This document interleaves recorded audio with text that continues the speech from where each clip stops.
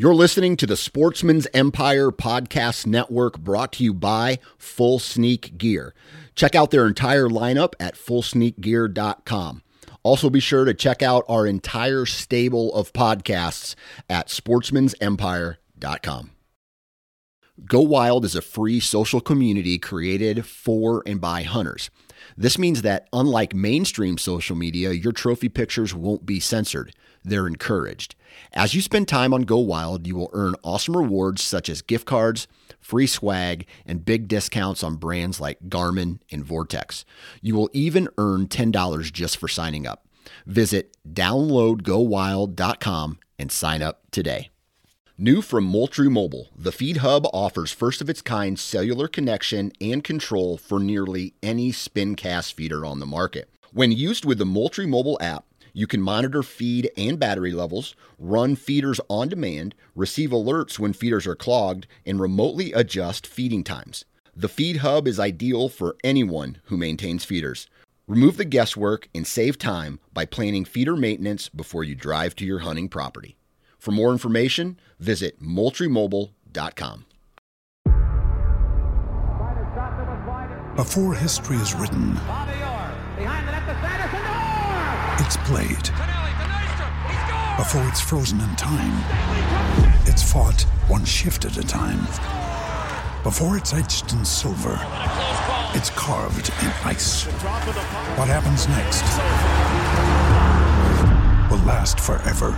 The Stanley Cup Final on ABC and ESPN Plus begins Saturday. Welcome to Maximize Your Hunt, the podcast dedicated to those who want the most out of their hunting property. This podcast explores land management, habitat improvement, and hunting strategies that will help you maximize your time in the field. Follow along as industry professionals that live and breathe white-tailed deer share their secrets to success. And now, the founder of Whitetail Landscapes, your host, John Teeter. Hi, I'm John Teeter, Whitetail Landscapes. This is Maximize Your Hunt. Welcome back, everybody. I'm doing well. I hope you are as well. And I'm excited to announce this is my 1-year anniversary. This will be my 52nd episode, and it's been a good year. You know, I didn't anticipate doing this podcast before it started, of course. I was asked to join the network and be a part of this and kind of lead the habitat management, hunting side of things. And it's been fun. It's been real. And I think it's really important that you know that I appreciate everybody listening to this podcast and kind of coming into my world. And I think this year I'm going to have a chance to open up and be more in-depth and involved and tactical and explore a little bit more of my thinking through the process. Earlier, we've talked about this being a journey and buying into the process. Everybody has different systems. Well, you listen to, somebody on YouTube or another consultant, everybody has their own system. I hunt highly pressured ground, some of the highest pressured ground in the country, period. No question about it. So my philosophy is based upon where I'm located and what I've seen. Today, we're going to talk a little bit more about other places. And I got my partner on, Josh Streicher. Josh, if you've listened to previous podcasts, does implementation work. He's a logger by trade. He's a great guy. He's got a lot of knowledge and he's super successful. He doesn't listen to me very frequently when it comes to, some of the tactics, but when his strategy comes into play, he kills. And today we're going to talk about his hunting season and his tactics. And I'm happy that we can kind of get into the details. Josh, how you doing, buddy? I'm good. How are you? Good. All right, man. So, last time we had you on, we were talking about the logging process and kind of some of the tactics that we employ and implementation techniques. But we're going to talk about your hunting season. We're going to talk about how aggressive you have been, how you found success. You did a DIY hunt out of state, how that went. And then we're going to get into some things that you look at when you're assessing, the terrain and different features across the landscape that make you successful. Let's talk a little bit at a high level your hunting season. You were successful this year, so why don't we just kind of hit on the high notes? You killed here in New York State and you hunted down in Missouri. So why don't you just kind of give us a highlight and we'll kind of break down the hunts a little bit more. Yep, I was able to harvest one with a bow. Had a mishap, but came together.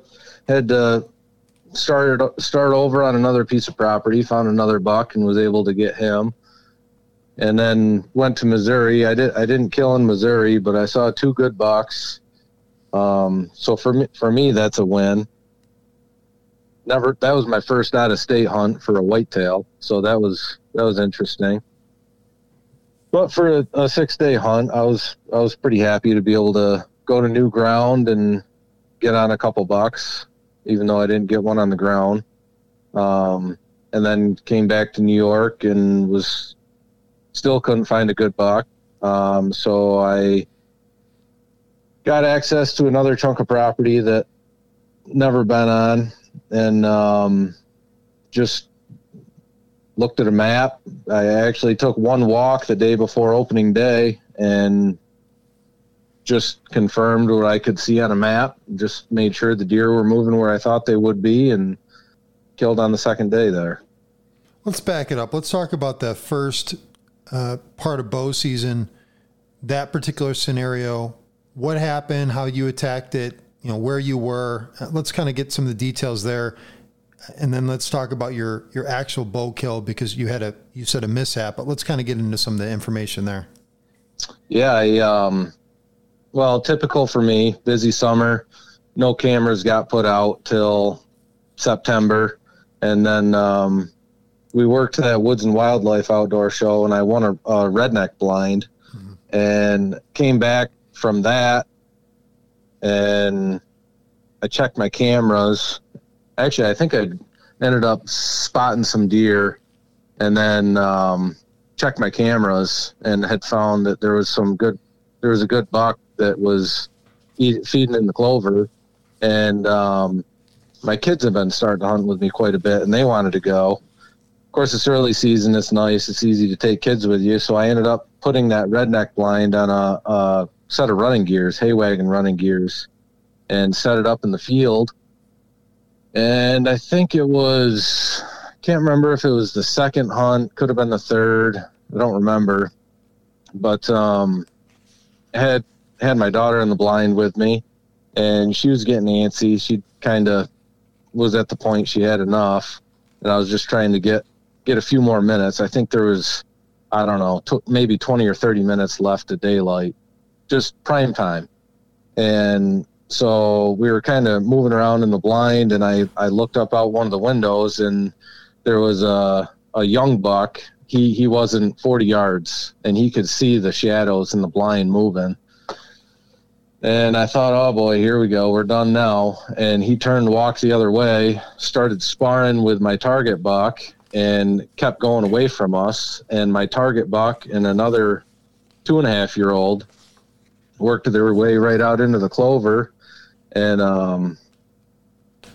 my daughter got the window open for me, and I shot him at 15 yards, and I expected him to pile up within 100 yards, and I hit him a little bit high and forward, hit him in no man's land. And that deer is still alive, Josh? That deer is still alive. I got a picture of him 5 days later, and of course I did the whole thing. Looked the next day, called a dog in. Everybody kind of said what I knew deep down, but didn't want to admit, because it's been probably a decade since I've lost a deer. And yeah, I got a picture of him 5 days later, and my neighbor's still getting pictures of him. He sent me a picture of him in December. He looks great. Yeah. So I'm happy he made it. So recurve, you were hunting with recurve? Yep, I was. Okay. And I think after that, now I came out and tracked a little bit with you that deer, and then we don't live too far from one another.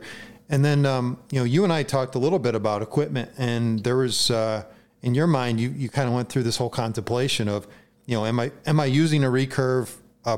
Should I be using a recurve, right? And then you went through that whole kind of mindfulness and just awareness of, is this the right implement? Have I been practicing enough, shooting enough? And I think as much as you shoot and as good as you are on target, when you get in the real world scenarios, things happen, period. It could be the most calm situation and you focus on the target and your objective and it just doesn't come together. You just don't execute, and it's repetition, but it's also, things happen, period, Things do happen. And I hadn't practiced as much as I normally do this past summer.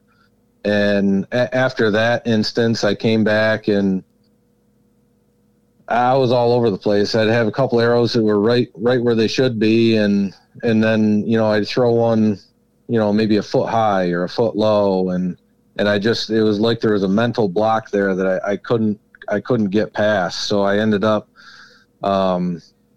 deciding that I probably shouldn't be hunting with that. And I went back to a compound. It's probably been, I don't know, 6 or 8 years since I've carried that. So I had to get that all set back up. Yeah, 20-year-old compound that I took a look at for you. My bow technician skills, I don't know if I'm still there, but hey, so let's kind of talk a little bit about the spot setup specifically, right? You're in your redneck blind. You got a shot at the deer. What were they coming to? What was the major draw? This is early season. Clover. That field, I was actually going to till it up and put hay for the animals up there, and I didn't get to it, and it came up beautiful in clover and orchard grass. Yeah. And so I ended up leaving it. Certainly a good grazing crop there. Now, it's an open area, and you can see this area. If you cruise up and down, you have a dead-end road that you live on, but if you cruise it up and down that road, most of the deer normally, they may distribute across that whole area. There's corn adjacent to that, but they were coming to that clover heavy. They were cruising through the corn or coming off the hillside. Your neighbor happens to be a client of mine, obviously, but that setup over there is ideal, and you just have this major draw. But you've got this road that isn't utilized that much, but it could definitely disturb the deer. So it's a risk even having a blind in that location and being able to hunt it, assuming nobody's actually driving up and down that road. I mean, that's an issue that you run into quite a bit, I'm sure.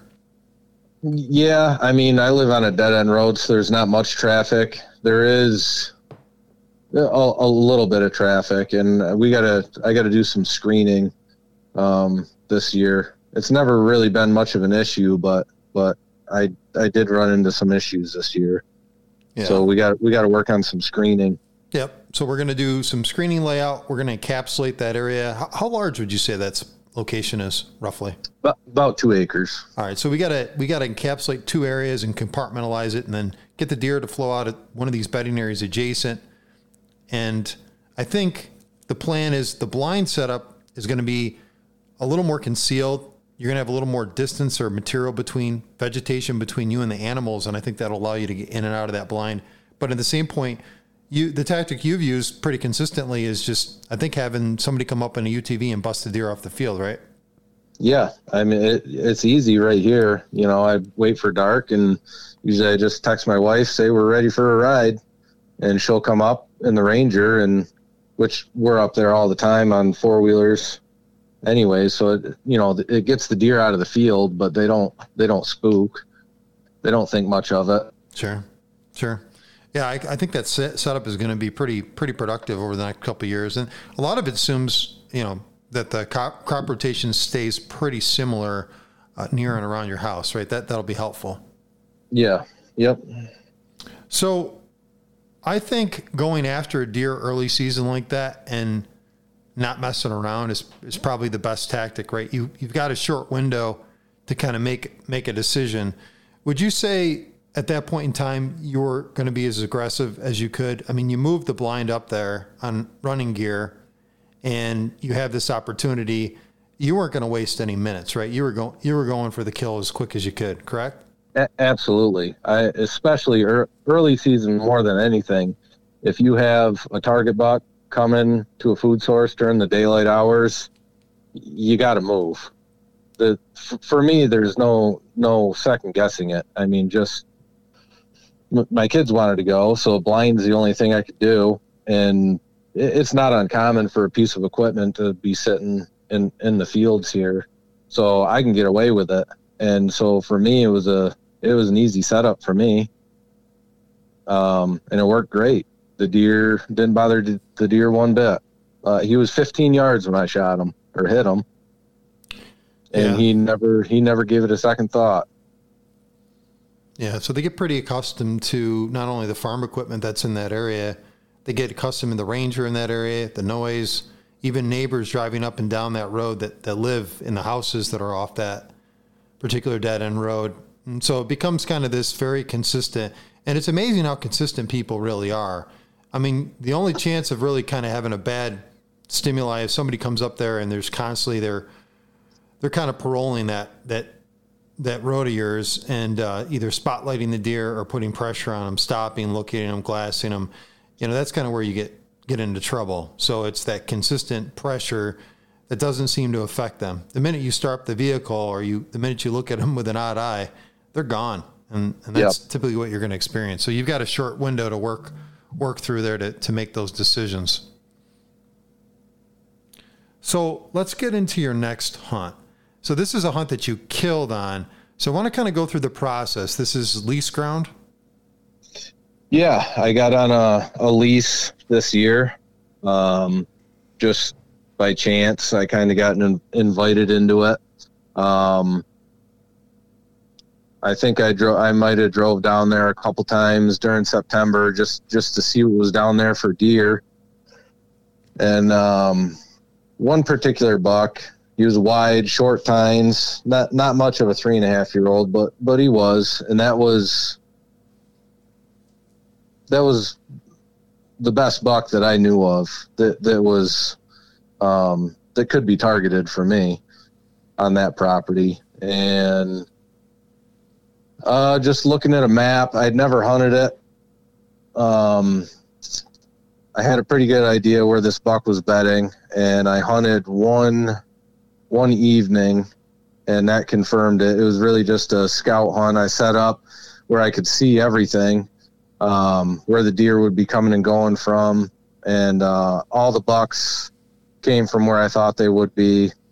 The does, a little bit, they came out in a different spot, but generally speaking, where I thought they were. And a couple days later, so he came down, fed. They all did the same thing, and went down onto the neighbors, which they had been doing. So I waited a few days, and when I thought he would be back in there, I went in the morning.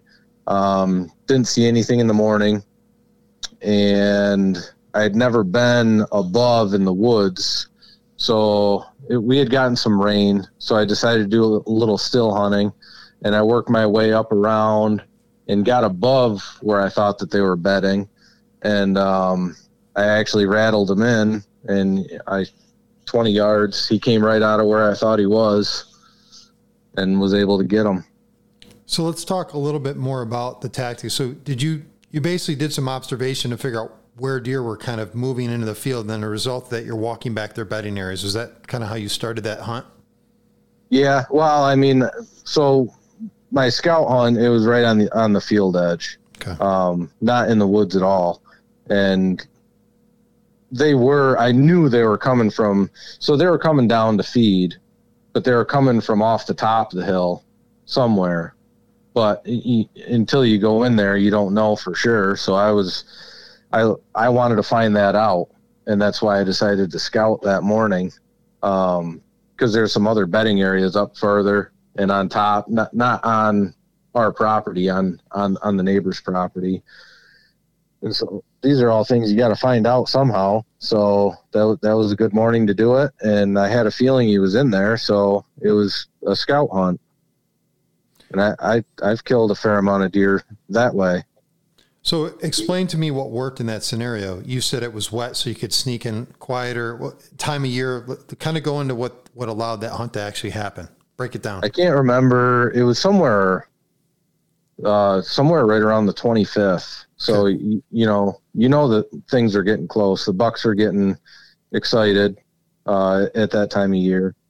Of course, luck always plays a little bit into it. But time of year, that would have never happened, first part of October, in my opinion. You just got to, and where I killed them was actually where they were coming down off the hill or up for that matter, whichever direction. I found all the sign as I was scouting, and I was quite a ways from where I thought that he was bedded.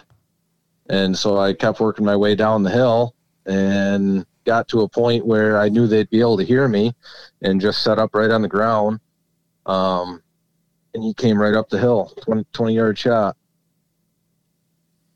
That time of year rattling, I think a lot of people are kind of on the cusp of thinking, is this the right time to rattle or not? What do you think? Why do you think that worked at that point in time? Could have been curiosity. He definitely wasn't coming in looking for a fight. So I think it was more out of curiosity. There could have been a bigger deer there, or maybe he wasn't an aggressive deer, but he didn't come charging in. He just came in looking to see what was going on. And I've rattled on and off for years, and sometimes it works. Most of the time it doesn't, but I've had it work a few times. I've killed a couple of good bucks, rattling them in. So you think it was just curiosity? He didn't approach it. So when he approached you, he didn't try to get downwind? What was the circumstance there? Did he come in with another deer? There was a doe that actually came up the hill first. So I'm not really sure if they were bedded right together or not. But she came in first. She was the aggressive one. He was tagging behind, and he wasn't looking for a fight. She was the one that was really, really looking for it. And he was hanging back. He was working his way up the hill as she did, but she was the one that was really looking to see what was going on. So it sounds like it's potentially in that circumstance, and this is paying attention to the details, is this buck was shadowing her potentially for breeding opportunities. The doe was coming in either to get this buck off her back or looking for the next suitor. I mean, that's typically what happens that time of year. I've seen a lot of breeding chasing at that point in time, 25th, 26th in our particular area. Very consistent. It's kind of the kickoff. I call it, it's the start of Super Bowl. And then for me, like, I'll just throw my strategy in this is I won't get aggressive at all with rattling. I would do maybe light rattling, either early season, some rattling during that time of year. And then 2 or 3 days later, when scrape season starts to really just bust out, that's when I'm starting to rattle a little bit more frequently, but it's only for a short window. At least that's been my strategy over the years. I don't know what your thoughts on that are. Yeah, same. Okay. The rattling, when I say I rattled them in, it wasn't like I was giving them an all out brawl. It was just a couple light little tickles of the antler. I did that 2 or 3 times, just a couple little tickles, maybe wait 5 or 10 seconds and give it a little bit more. And that was it. It wasn't aggressive. So anything else that's important from this hunt? I think I like the fact that you had an observation. You went in, you chose a select day where you could sneak into an area. You're catching these deer on transition. You kind of, I guess, built your own little opportunity into this by maybe choosing to rattle. And then as a result, not sure why the deer kind of ended up in that location, but maybe out of curiosity. Is there anything else that was really important in that you think's consideration, maybe with terrain or any other features that kind of drew those deer to that location specifically? Terrain for sure, where they were bedded, and then where they were traveling up through. There was a couple of bedding areas, but in particular where they were traveling, there was it goes from a little bit of a knoll down into a low spot. Of course, the whole thing is going uphill. It's just the terrain's very knolly, and then back up onto a little bit of a knoll that they travel up on. So they get the wind benefit and the sight benefit, and there's bedding areas on both sides of them. And where were you in relationship to where they entered that area? Where was your hunting location? I was just above them. Okay. I set up just above the low spot where it goes from a little bit of a ridge, and then it disappears down into a low spot, and there's ridges on both sides, and then they come back up onto the ridge. It's the way the land lays in that particular area. It just worked out that way. Interesting. Okay. All right. Do you want to go to your next hunt and talk a little bit about, DII in Missouri and what happened there? That was good. That was fun. I had a buddy of mine call me. It was beginning to middle of October, asked me if I wanted to go. It was just on a whim. We went the first week of November. He picked me up Halloween night. I did all the trick-or-treating with the kids, got them to bed, and we hit the road at 9 or 10 o'clock at night and just did what everybody does, looked at maps. You can find good information in a few places. I like the Hunting Public guys. They give a lot. Steve Shirk, he's great for big woods tips. And where we were going, there was a lot of there was some smaller parcels, but there was some big woods areas too. And so I spent a lot of time on the drive out just looking at maps.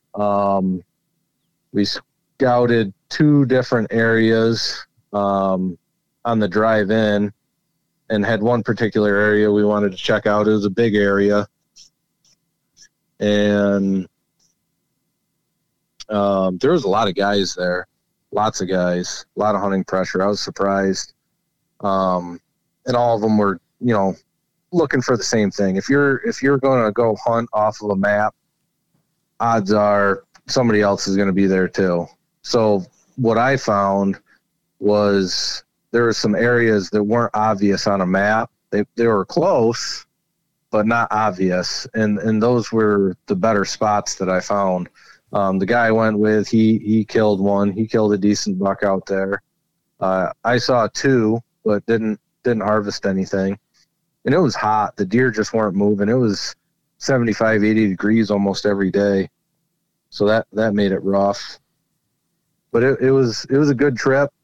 Learned quite a bit. Let's dig into what you learned. So you mentioned Steve, who's on this podcast, and the guys from the Hunting Public are not on this podcast, but I think a lot of people are familiar with them. And we're talking about a specific area that you're blind. You're going in blind. You've got some intel based on the maps. You've got access points.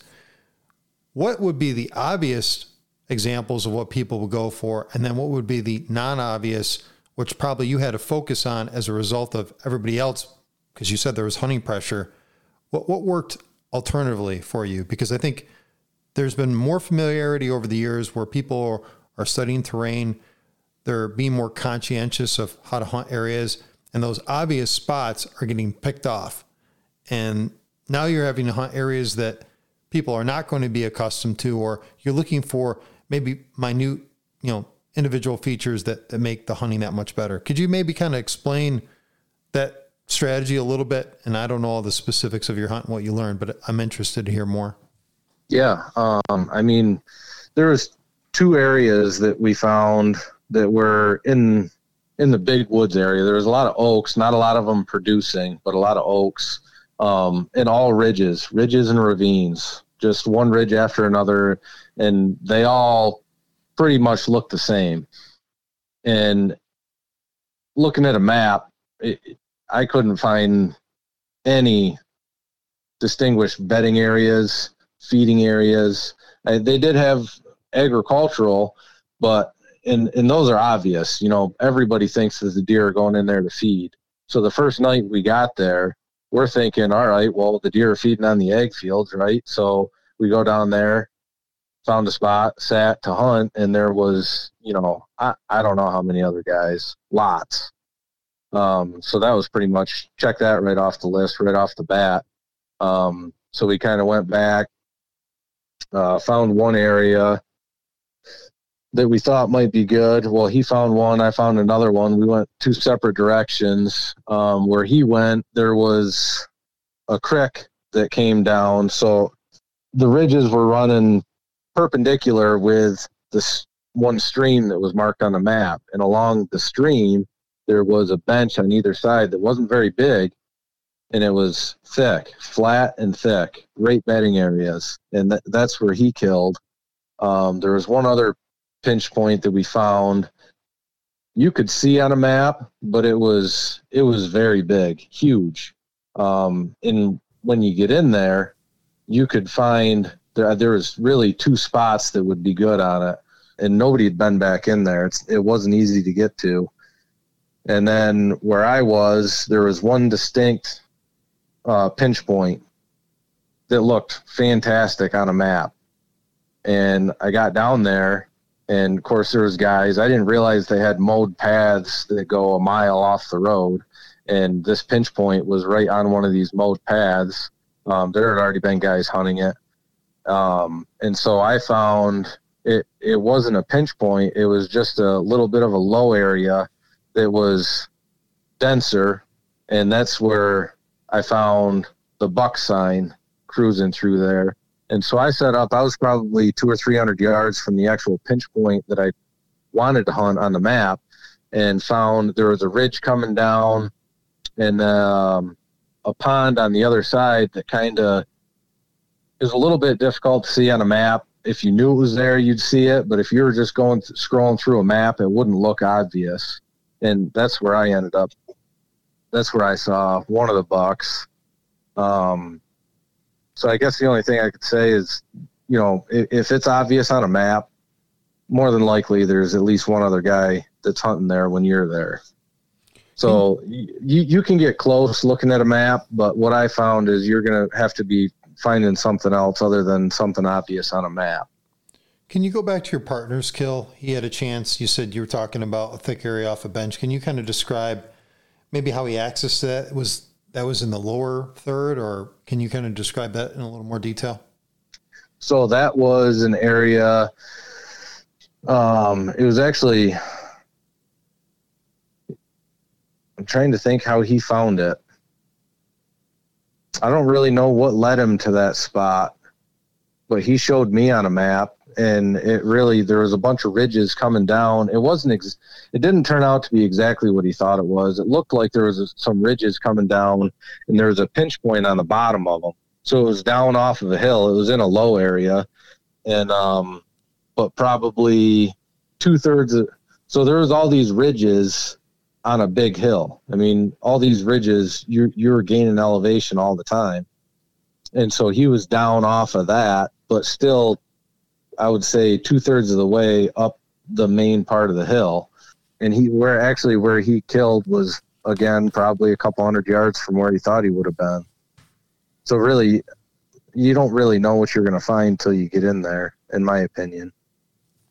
When you saw the deer that you said was mature, or maybe in your wheelhouse, what do you think permitted that deer to be in that area when the obvious spot was some distance away that other people are capitalizing? Do you think the pressure pushed that deer there, or was it slightly better than you thought once you got in there? I was right in his bedroom. Okay. I was right there, right where he was bedding. All right. Well, let's talk a little bit more about that then. So in some of these areas, obviously vegetation dictates interest. And of course, intrusion is another piece of this. So you need to be aggressive. So you have a limited window, right? And you see this a lot on a lot of these YouTube channels, is these people being very aggressive. You've got a short window to execute. So to me, that's like a stressor.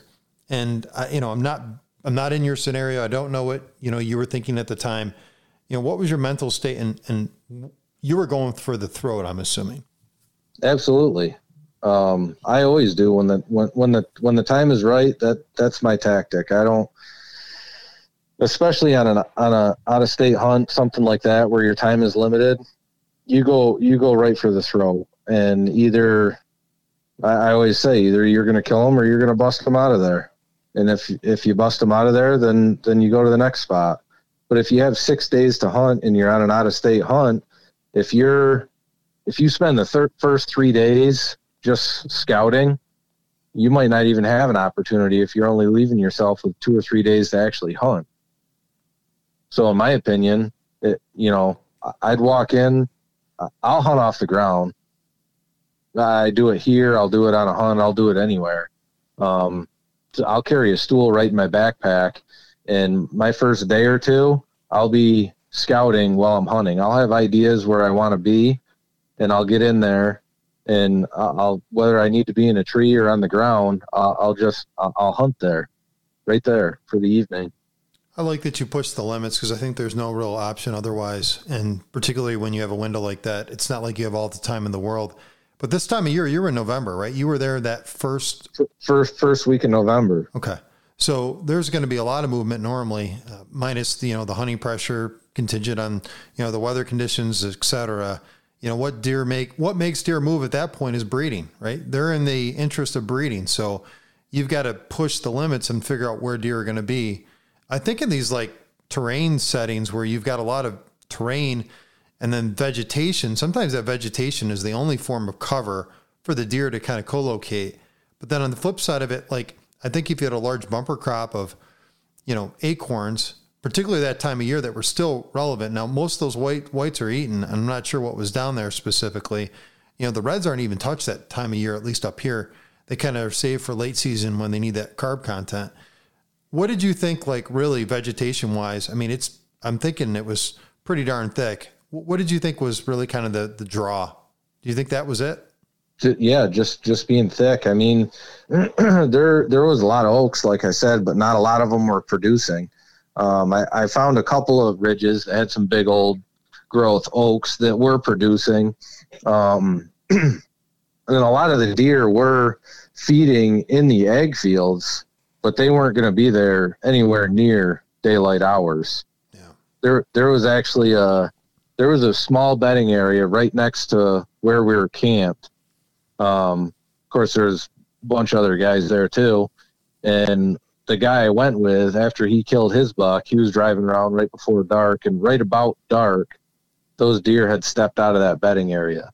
So those deer were in there before daylight. When everybody was getting up, getting ready to go, those deer were moving into that bedding area, and they weren't coming back out until dark. Yeah, it shows when there's pressure what they're going to do, right? They're going to sit tight. I found that pretty interesting. Yeah, I do as well. One thing you just brought to mind, and I'm thinking about this on a property that I'm looking at right now. I'm working design still for properties. I've already started clients for this next year. I considered like December next year. And thinking about a stream area where I'm doing some work and we're trying to increase the stem density. Usually there's a lot of mineral content, the ground's pretty rich, and picking species in there that will stabilize the bank of that stream, but also provide the ideal cover scenario. And I'm thinking about kind of that layout right now and what would be ideal in those areas. And it baffles me even thinking about getting in this area to hunt specifically and thinking about like these short draws, flat areas, whether there's water in them or not, and then putting yourself in those locations and not getting busted. It's really like hand-to-hand combat. That's what it sounds like for me. So I appreciate your aggression in that, because I'm not sure a lot of people, when I think of draws, I usually try to hunt ends. And when I'm designing a property, I'll draw them to an end to make it more huntable. Usually you're working off one wind condition or the other. Maybe on terrain features, you're working with a thermal benefit. You know what I'm saying? I'm kind of thinking about how that relates to a design aspect that I would consider when I'm putting in place kind of some of these tools. Ideally, you're right. That's where you would want to be. And that's where a lot of the obvious spots on a map are that you would want to be.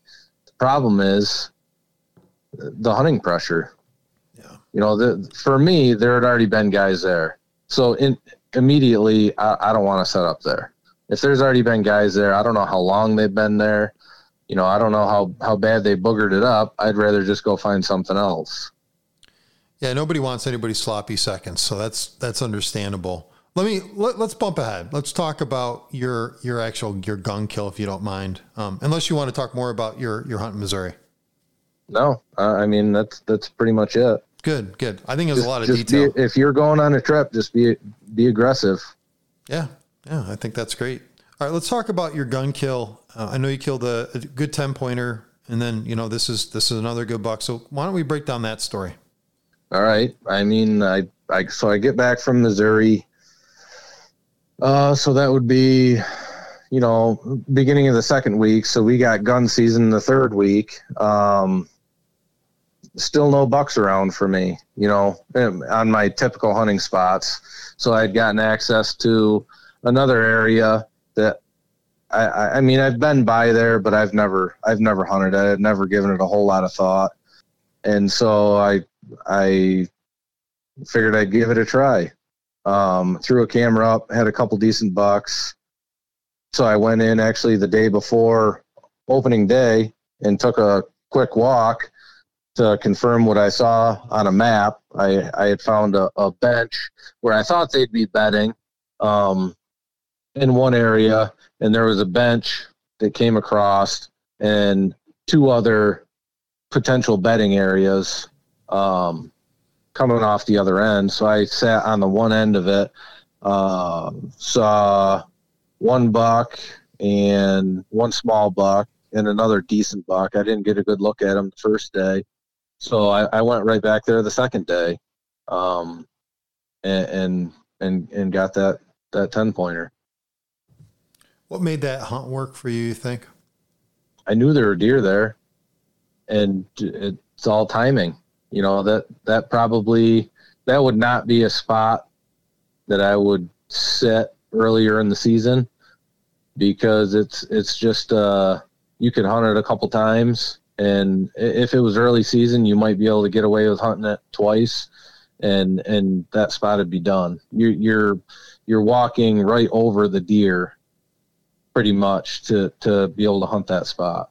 And so it's a very limited accessible, or the access creates this confusion, or I guess we'll say chaos related to the property.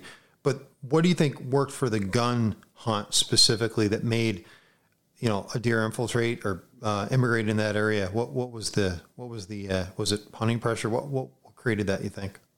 Yeah, there's a lot of hunting pressure around there. A lot of hunting pressure around, and the time of year, I mean, being the rut, you never know what's going to happen. So between the rut and the hunting pressure, that would be a spot I'd go back to in the years to come.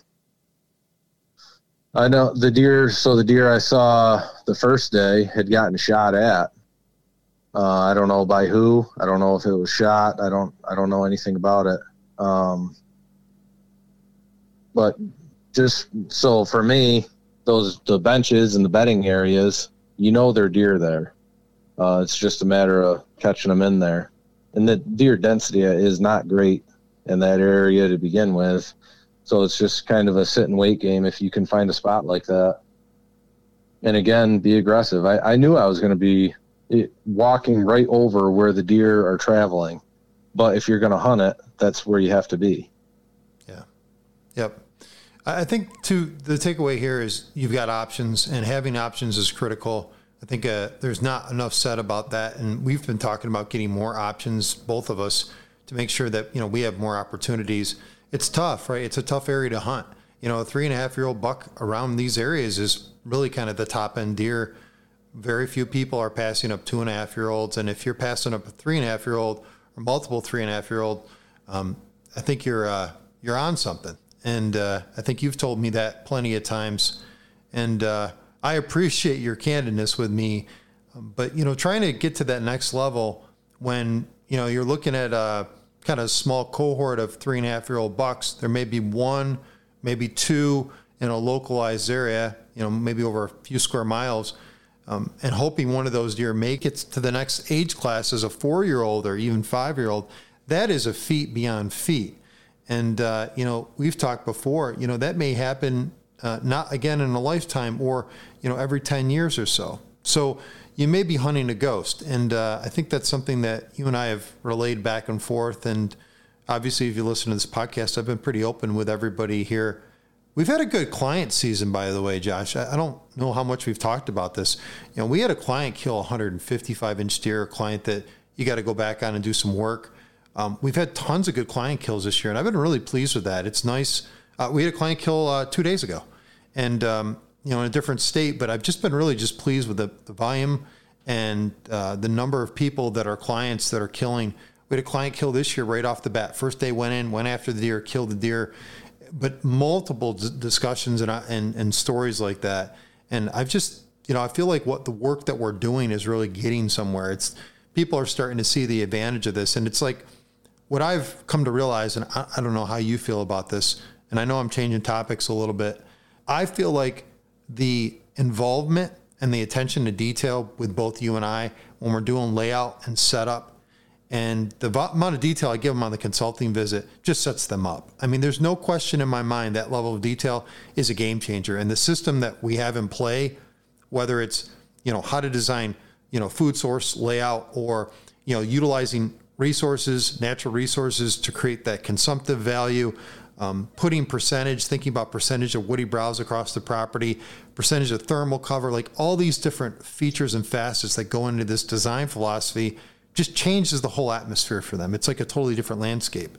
And so the reason I bring that up is because not only are they successful, is I'm actually pushing those same limits, and we're coming up with new concepts this year of how to lay out benches and bedding areas, stuff that I've just started to talk to you about. I think that would be game changers across the industry of how to look at these specific setups and optimize them even further than we're getting at. So you and I have got some time together to think more about that on some of our client properties. So I just wanted to kind of throw that out there, and I don't know if you had any comments or thoughts on any of that. No, I mean, we're always trying to just figure out where the deer naturally want to be, and if you can make that better, that's really what you're looking for. And then, like you said, setting people up, that's the goal. Create the habitat for the deer and set it up in a way that it's huntable. And that was the hardest part about being out of state, is the huntability. If you're looking at thousands of acres that essentially all look about the same, you got to break all that down. And if you can do that for clients, break it down for them and give them a spot to hunt, that's what makes it a game changer. It does. And so here's my recommendation. Anybody out there right now, either your season is done or it's nearing its end, get out there and start scouting. If you have snow, lucky you. We have snow here up in central New York. Start scouting your deer. Start putting the story together. Start taking that data collection you had all season. Understand why they're using an area. Put a story to that. Alternatively, start getting more hunting spots. Start giving yourself more opportunities. Empower yourself to have more planning for the future. And that's the biggest thing that I have takeaways this year. If you have a large chunk or multiple places to hunt, and those places are not meeting your goals and objectives, and you can't implement change, it's an opportunity to start looking at buying land and investing in your future hunting. We both have young kids coming up. Those kids are going to hopefully hunt. My son will be hunting next year with a bow, maybe a gun, we'll see. And Josh, your kids are a little bit younger, but you're introducing them and you're giving them opportunities. Yet, we know that properties come and go. It's about some of these like long-term things that we're seeking out. And if you could buy 20 or 30 acres, and live the dream, I think that's very, very much worth it. On the 15 acres, Josh, that you've improved, you've had a ton of success over the years, more so recently after some changes on it, some habitat improvement. But I think you've seen the benefits yourself. Yeah, lots of benefits. We made some changes here, and some of that changes came with the neighbors. The neighbors are helping out. I shouldn't say helping out. There was a couple years where they had shot quite a few deer, and it really hurt it hurt pretty bad. There was a couple years where I didn't see a 3.5 at all on camera in person. And so they've been shooting fewer bucks. There's fewer guys hunting it. I know. I had a really good conversation with one of the guys that hunts the neighbors. I'd never spoke with them before. It turned into a really good thing. It used to be not a lot of information was shared between us, and this guy, I actually showed him the buck that I had hit, and it was just like a light switch. He went through his pictures. He had that buck on camera too, and it really just turned into a good relationship, or it has been so far, which was great. Actually, I was homesick with one of the sick kids one day, and I texted him if he was hunting because I heard a shot that I assumed was on him, and it wasn't. And actually, he stopped and dropped off a bottle of Jack. He just appreciated, me saying something. And that bottle of Jack, that meant a lot to me. That's just he appreciated that. So, and I appreciated that he appreciated it. So, maybe some of these neighbors that you have, you always want to go in conservative because you never know, but you might have more to gain than just a deer hanging on your wall if you start sharing some information. Yeah, I think that's a good way to end that. And I appreciate you being on. So it's been a year, bud. And I think this season we'll have you on more. We're going to talk more through some of the details. We've got projects coming up. We've got cutting effort in January. We've got a few more throughout the season. You've got a couple turnkey. There's just a lot going on with, my business and obviously your involvement. So I appreciate you, appreciate all you do, and appreciate you coming on and telling your story today. Anything else you want to end with, or are you good? No, I think I'm pretty good. Great, man. Hunting's supposed to be fun. Should keep it that way. Yeah, keep it simple, keep it fun. All right. Yep. All right, bud. Well, we'll talk soon, and thanks. We'll see you again. Thanks. Bye. Bye.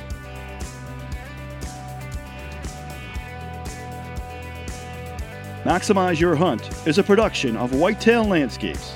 For more information on how John Teeter and his team of experts can help you maximize your hunt, check out whitetaillandscapes.com.